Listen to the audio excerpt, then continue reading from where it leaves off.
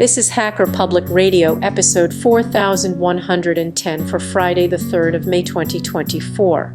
Today's show is entitled Playing Civilization 3 Part 2. It is part of the series Computer Strategy Games. It is hosted by Ahukad and is about 15 minutes long. It carries a clean flag. The summary is, we continue to look at the details of playing this game.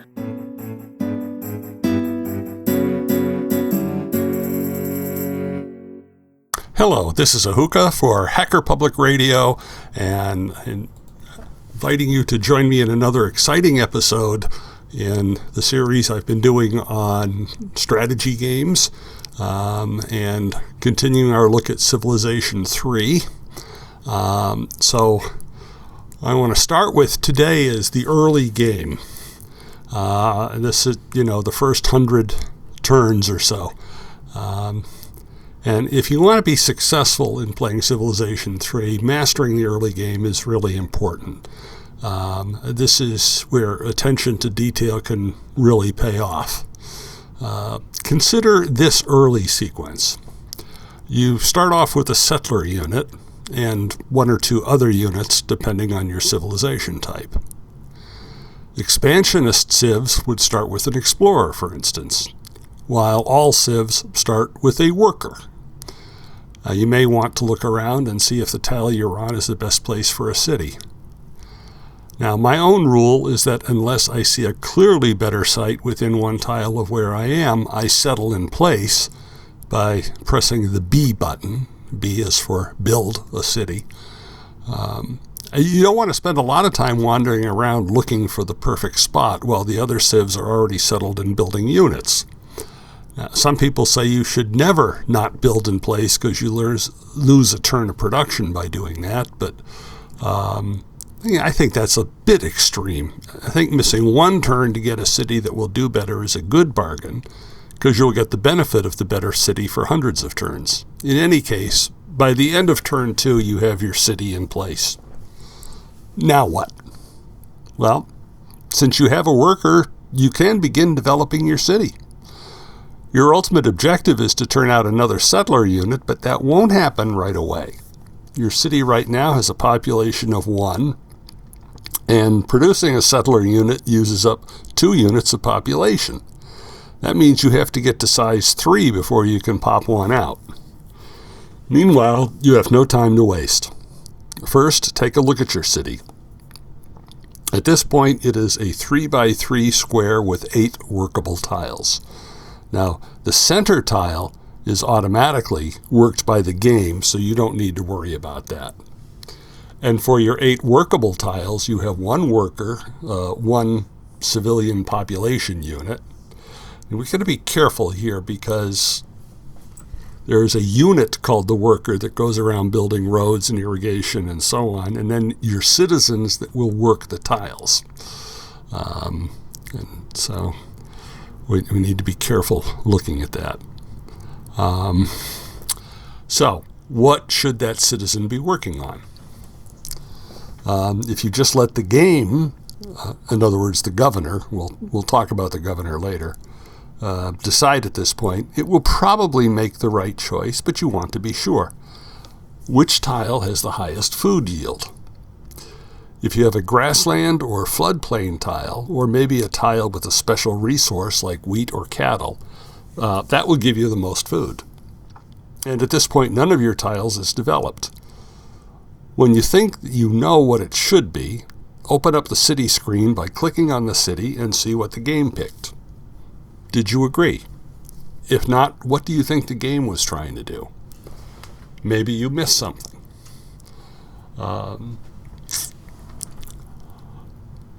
Your center city square, for instance, is the one that's automatically going to be worked, and you don't have to worry about it. And that will, for your first city, always produce 2 food, 1 shield. Remember, shields designate production, and 3 gold. So you'll be able to start producing units or buildings, though with only 1 shield it may take a while. A bonus grassland is the perfect tile in this situation since it gives you 1 added shield, doubling your production, plus 2 food, which means you are building population. Your 1 citizen consumes 2 food, but you get that from the city center. So the 2 you get from the bonus grasslands tile go right into the food box to grow a new citizen. Now let's consider government type. At the start of the game, your government will automatically be despotism. All right, so we're talking about ancient Sumeria kind of level. And you cannot get out of that until you've researched other governments further in the tech tree. Now, don't worry about that too much right now. All right, we're still talking about the early game. But one of the parameters for being in despotism is that any yield above 2 is reduced by 1. So if you put your citizen to work on a floodplain tile, you don't get 3 food. You only get 2 food. And if you irrigate a grassland tile, you similarly only get 2 food. So irrigating a grassland tile is a waste of your workers' time. Now, this leads to the rule for the early game: mine green, irrigate brown. All right? Why do you mine the green? Because you're going to get the 2 food anyway. And by putting a mine there, you're going to get an additional shield. Irrigate brown, with the brown, you're only going to get 1 food, but if you irrigate it, you'll get 2.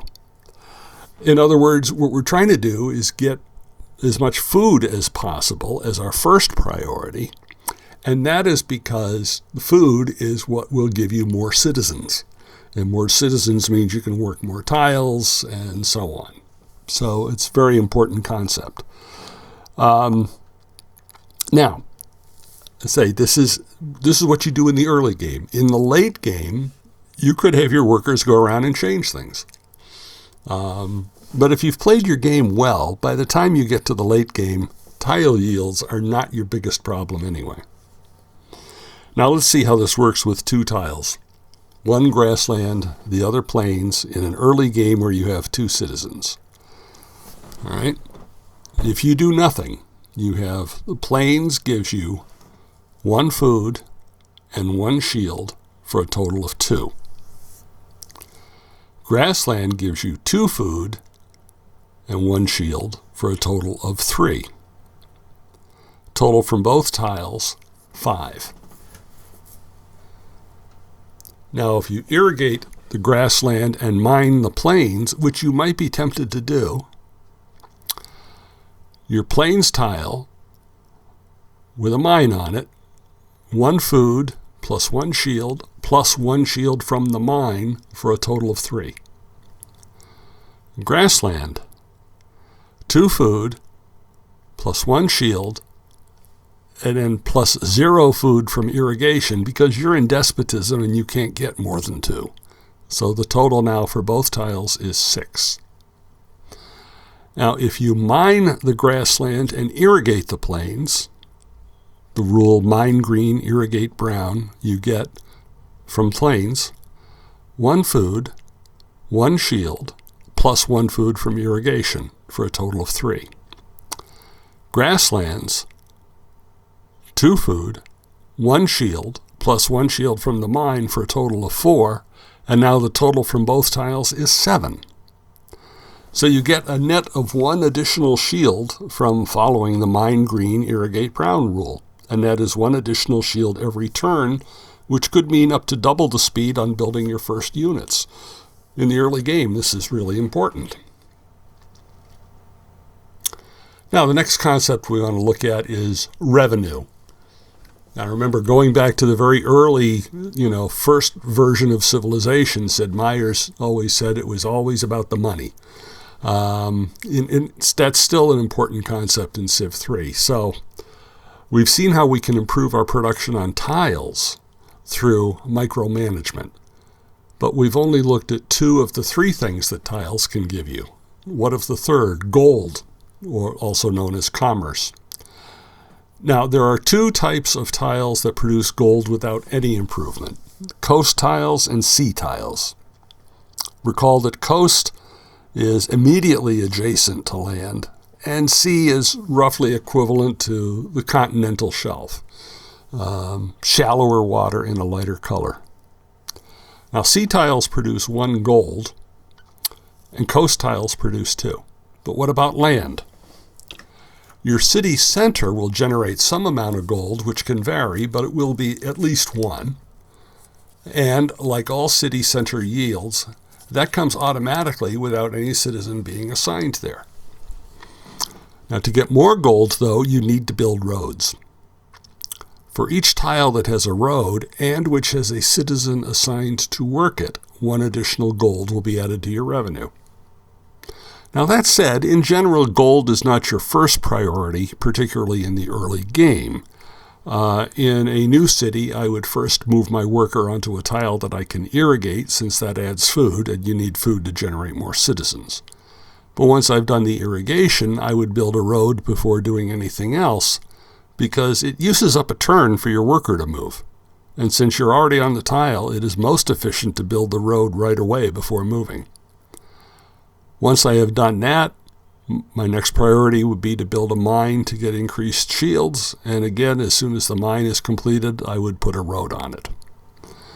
So the suggested rule here, never let a worker leave a square without building a road in it. It wastes worker moves, and you will want to put roads on all of your squares eventually anyway. Now, the third thing we want to look at here is resources. Okay, there's more than just food, shields, and gold to think about. There are also tiles that contain special resources of one kind or another, and you will want to grab those resources whenever you can. Now, there's a list of all these resources at the Civilization Wiki site, but the short version is that there are 3 kinds of resources: strategic, luxury, and bonus. Strategic resources are the ones that enable you to build certain kinds of military units, and they are revealed at different times in the game when you discover a key technology.